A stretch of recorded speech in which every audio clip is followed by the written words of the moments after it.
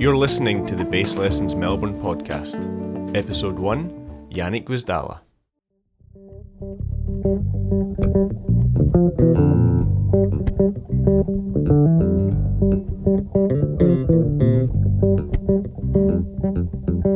Hey everybody, I'm Craig here from Bass Lessons Melbourne, and today, very privileged to have next to me Mr. Yannick Gwizdala.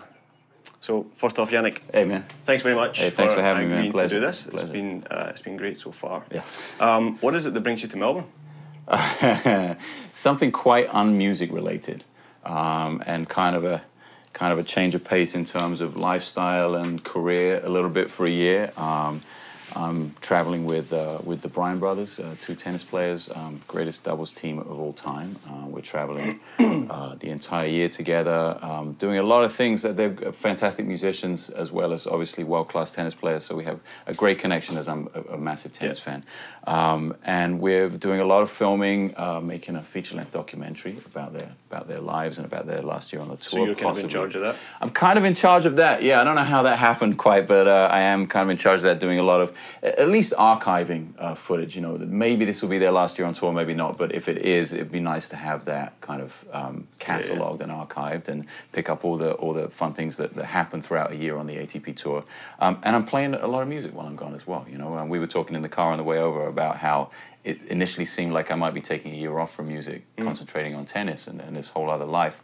But ironically, it's going to end up I'm going to play music in more cities in 1 year that's my own music than I probably ever have done before. Yeah. Which is because we travel now for 49 weeks to a lot of different cities around the world. Yeah.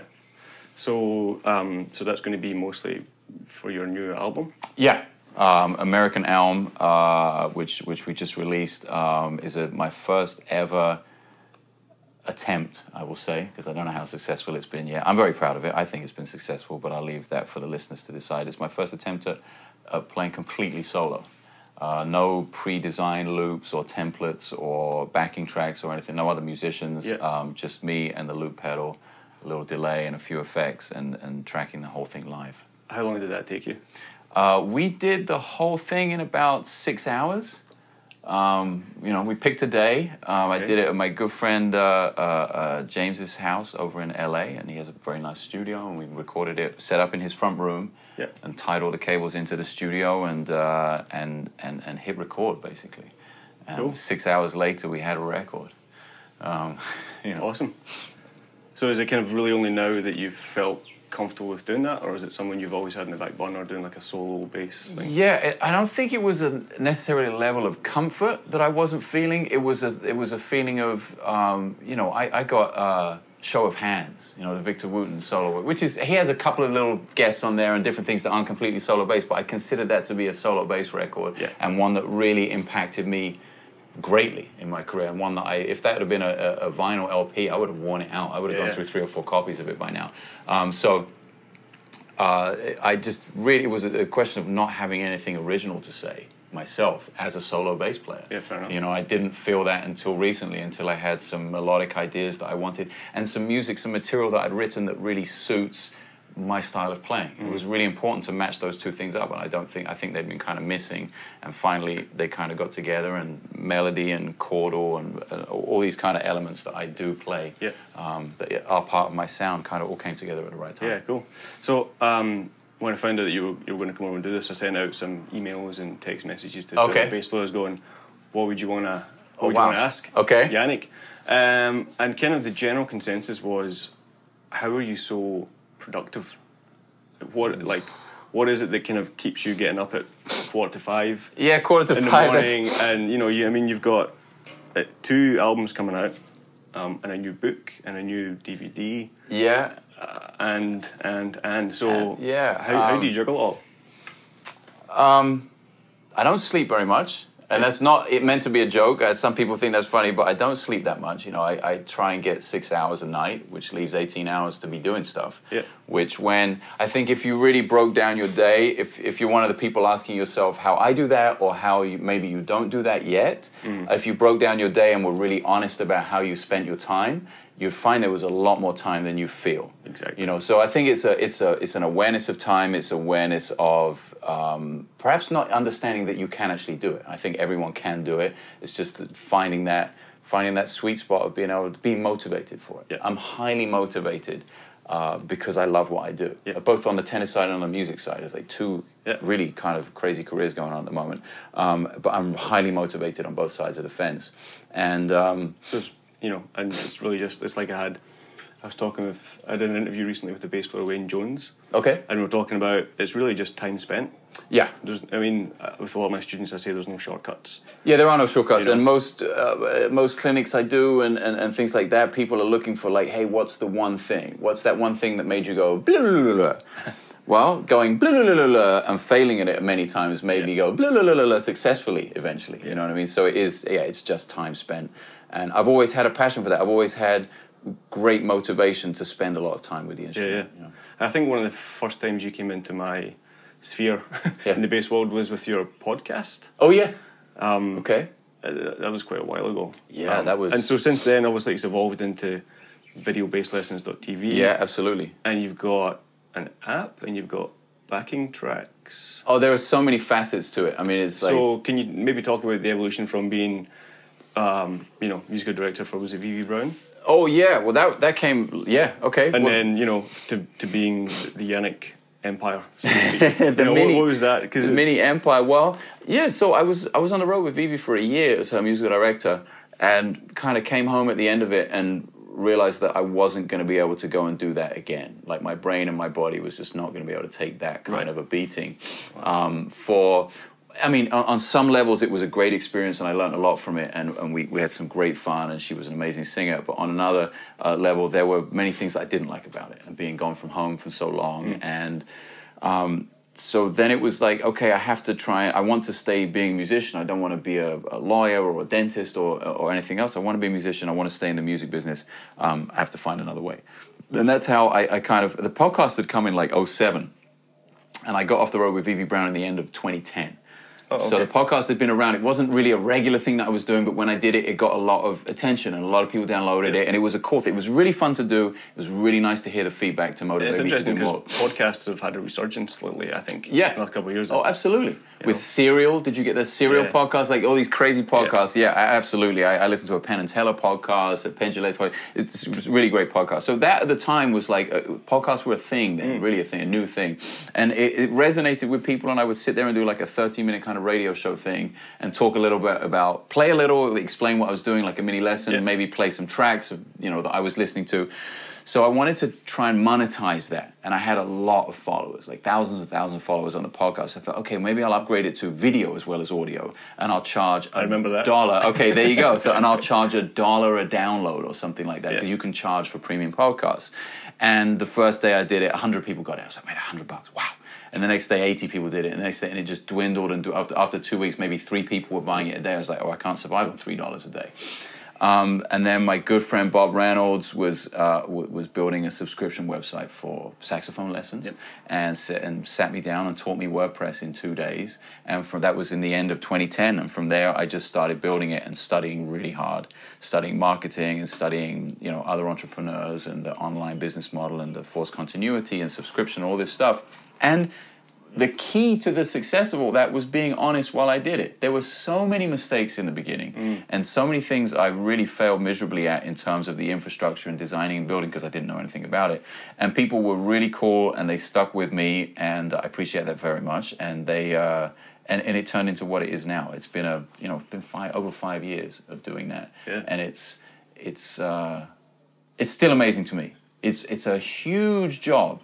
It has become a huge job. Now I'm filming much higher quality production, and there's editing, and then there's the expectation as soon as you step up.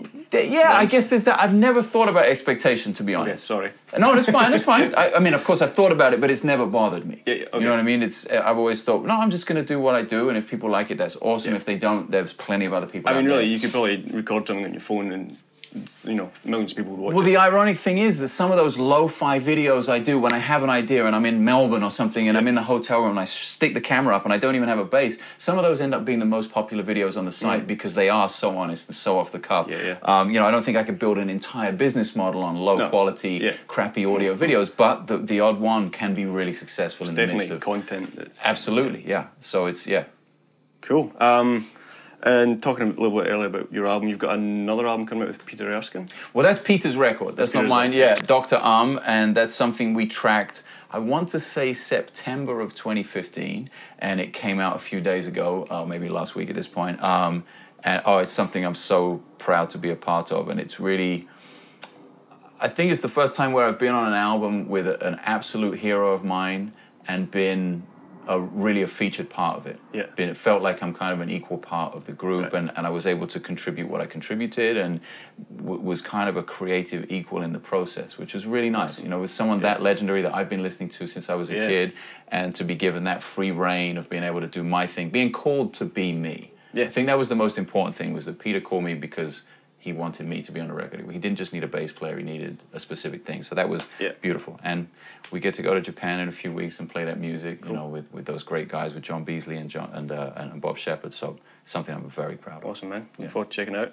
So obviously, you're a Fodera artist. Yes. Can you tell us a little bit about your journey to get to Fodera? Yeah, I mean, I vividly remember going in there for the first time one winter shortly after I moved to New York, maybe 2000, 2001, something like that, and we started talking about me playing one of their basses. I wasn't going to be an endorsee at the time. What were you playing at the time? At the time, I was playing...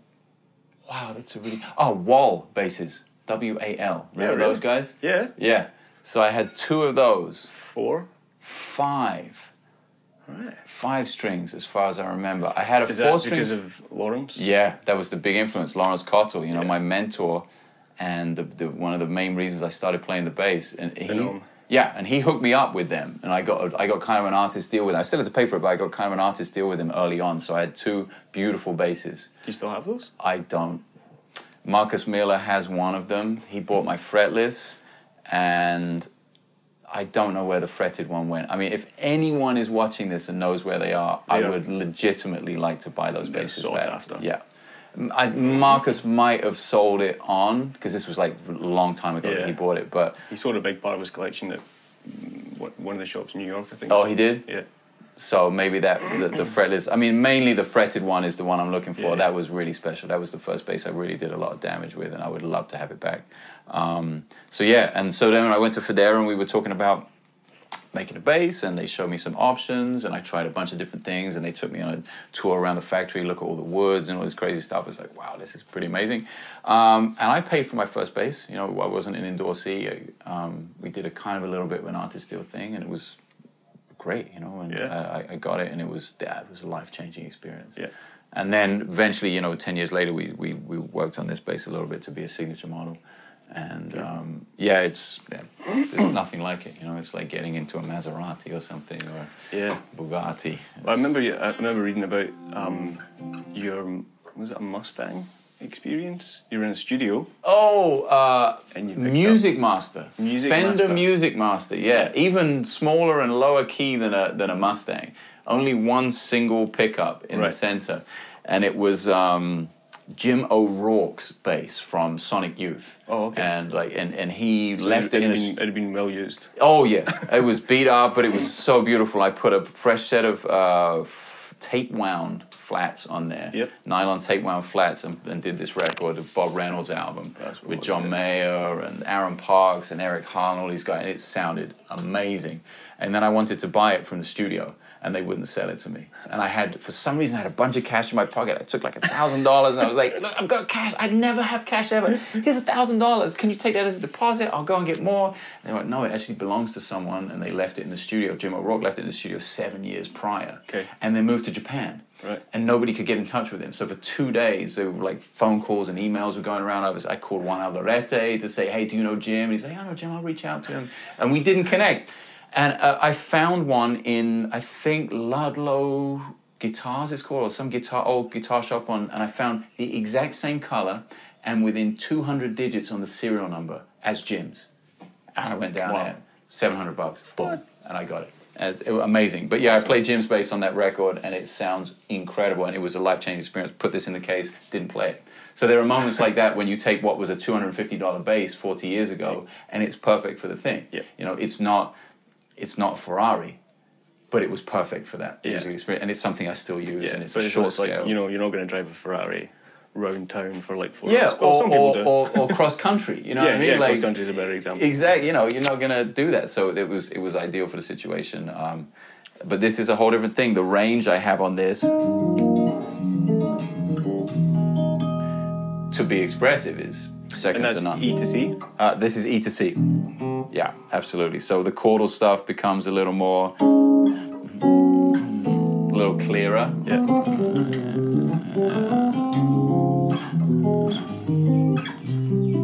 I probably need the intonation setting up on this. And that's a shorter scale. It's 33, yeah. But 26 frets. With 26 frets, yeah, I love it. And don't get me started, so when I get on the... I can get some serious range out of it. Cat's like, yeah, even the cat went, oh no, not again, man.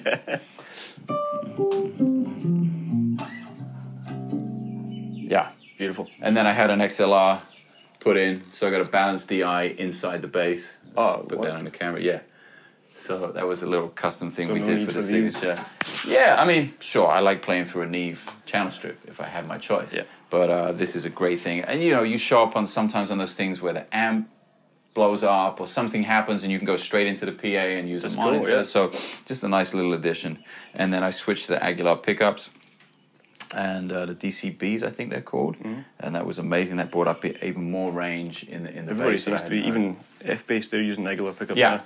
Just amazing. It was a really good change. And then I put a hip shot on the E string. So I do have a ton of range in the instrument. It's almost like a 6-string range, but without the need to have fingers that are 3 inches longer. Yeah. You know. So can you remember when you first got the call to play with like a major artist? Obviously you said you played Peter Askin. Yeah. And so what was that like and how do you prepare for something like that? And how has that changed from then until now? Well, the biggest change is I don't get called anymore. Or very rarely. You know, I've kind of made a conscious decision to be as little a sideman as possible and as much of a band leader as I possibly can. Okay. So the phone calls kind of are not as much as they were. Sure. And they used to be more for pop and R&B and commercial music, basically, definitely as a sideman. I do remember... I guess it's a question of, like, you say being called for a big gig or by a big artist, like, some of the things I got called for early on were pretty big, but maybe I didn't consider them to be pretty big because they weren't with my heroes, for instance. So my first big one was, I guess, Mike Stern, you know. Or, you know what? My first big one was probably Hiram Bullock. That was really early on. Yeah. And I got to play trio with Hiram Bullock and Kenwood Denard, which had been the last Jaco Pastorius trio. Yeah.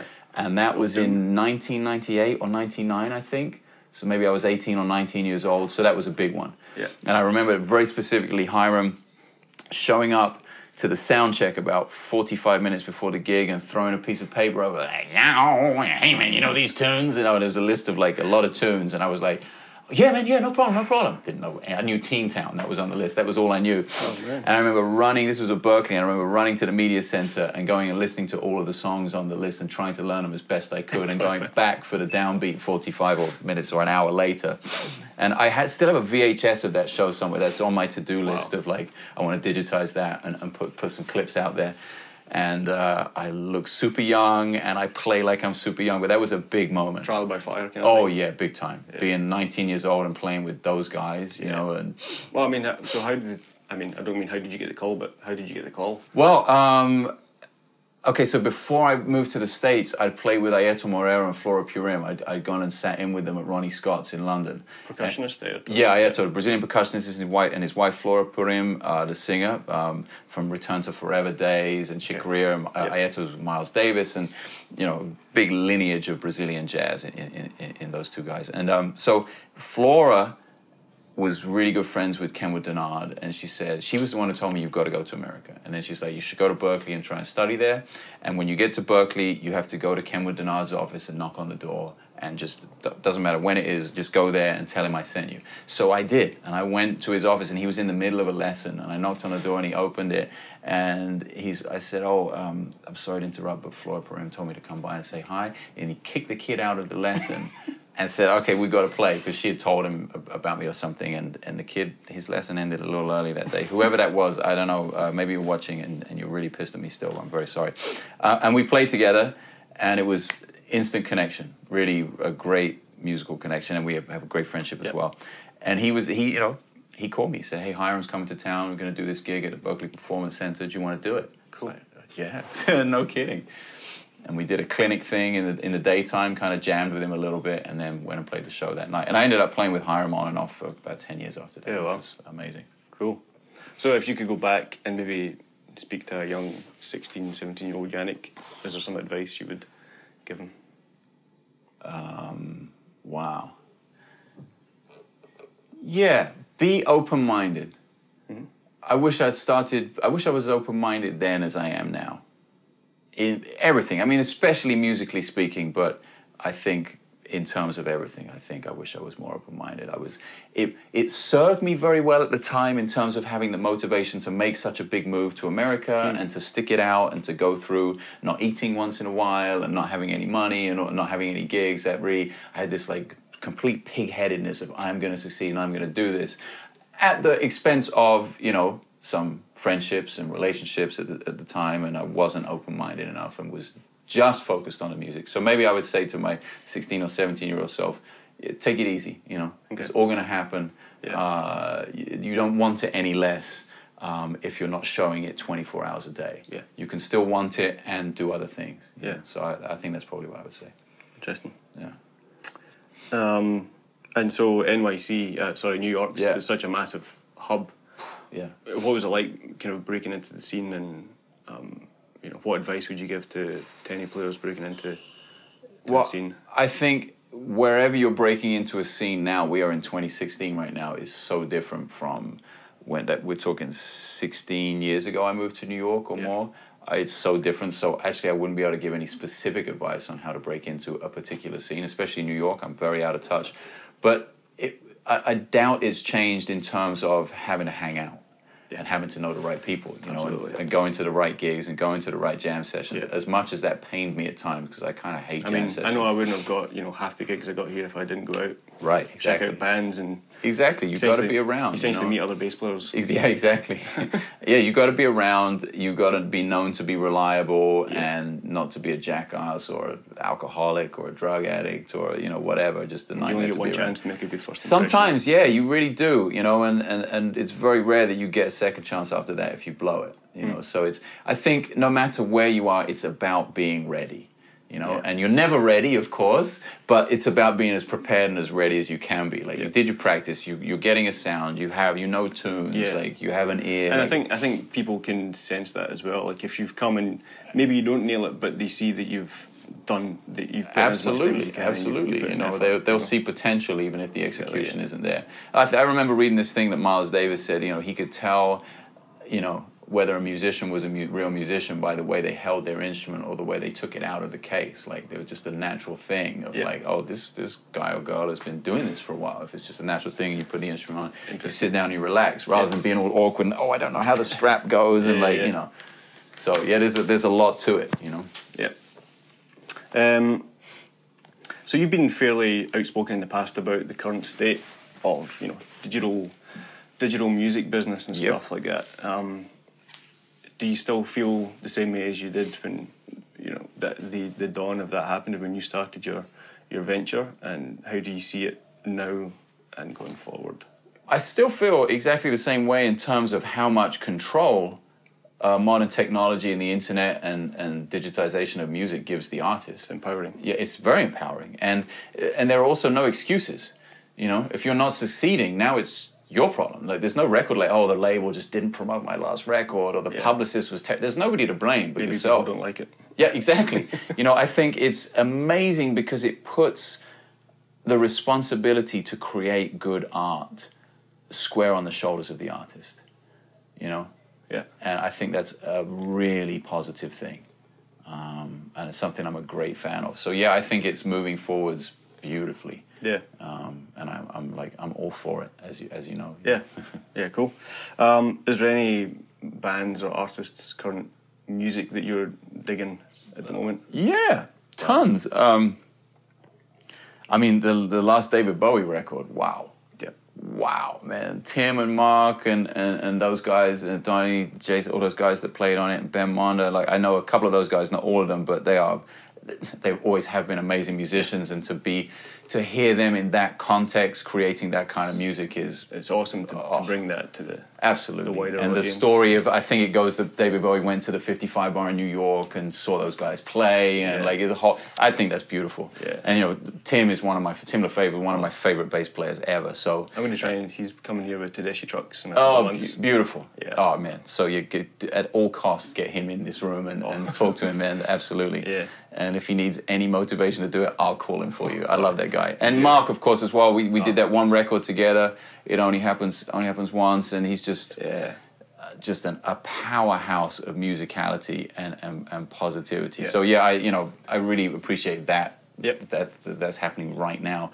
I love Mike League and Snarky Puppy is just awesome. You know, like how can you not love that? It's so happy and so positive. So I'm kind of all about that. I mean, there's plenty of dark things I love as well, you know, and realms of classical music that I dive into when I'm feeling suicidal. But you know, like, that lasts a very. Hey, sun's out. Don't worry about exactly. Yeah, exactly. It's I'm all about being around positive, high energy music. So yeah, those are two things. We could sit here 4 hours talking about what I'm listening to. But those are two definitely current things. I saw a clip of Becca Stevens with the new Dinner Party for Two Snarky Puppy thing. Sounds amazing.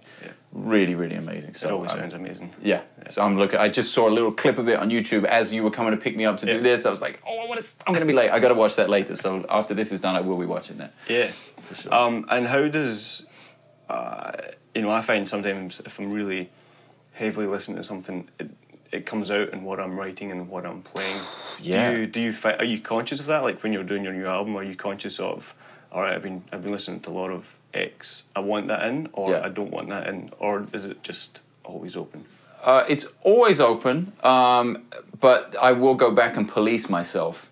And say, like, I'll go back, that's a little bit too close. You know what I mean? Like, to something I've heard. But then at the same time, it is something that's very honest. Like, I don't go and take somebody's song and think, how can I dissect this and use all these things? It really just does come out in my playing and how I hear things. So even if it is close sometimes, I'll leave it because it's absolutely honest, an absolute honest representation of what I'm hearing and feeling at that time. So as much as I police myself, I try and stay with the original idea as much as I can, you know. I reckon that's about it. It's beautiful. Yeah. Awesome, do you want to let people know where they can, find you online, the best place to... Yeah, absolutely. You can always find me at yannickgwizdala.com. Of course, that's like the main hub. If you're looking to delve into taking some bass lessons, there is, of course, videobasslessons.tv.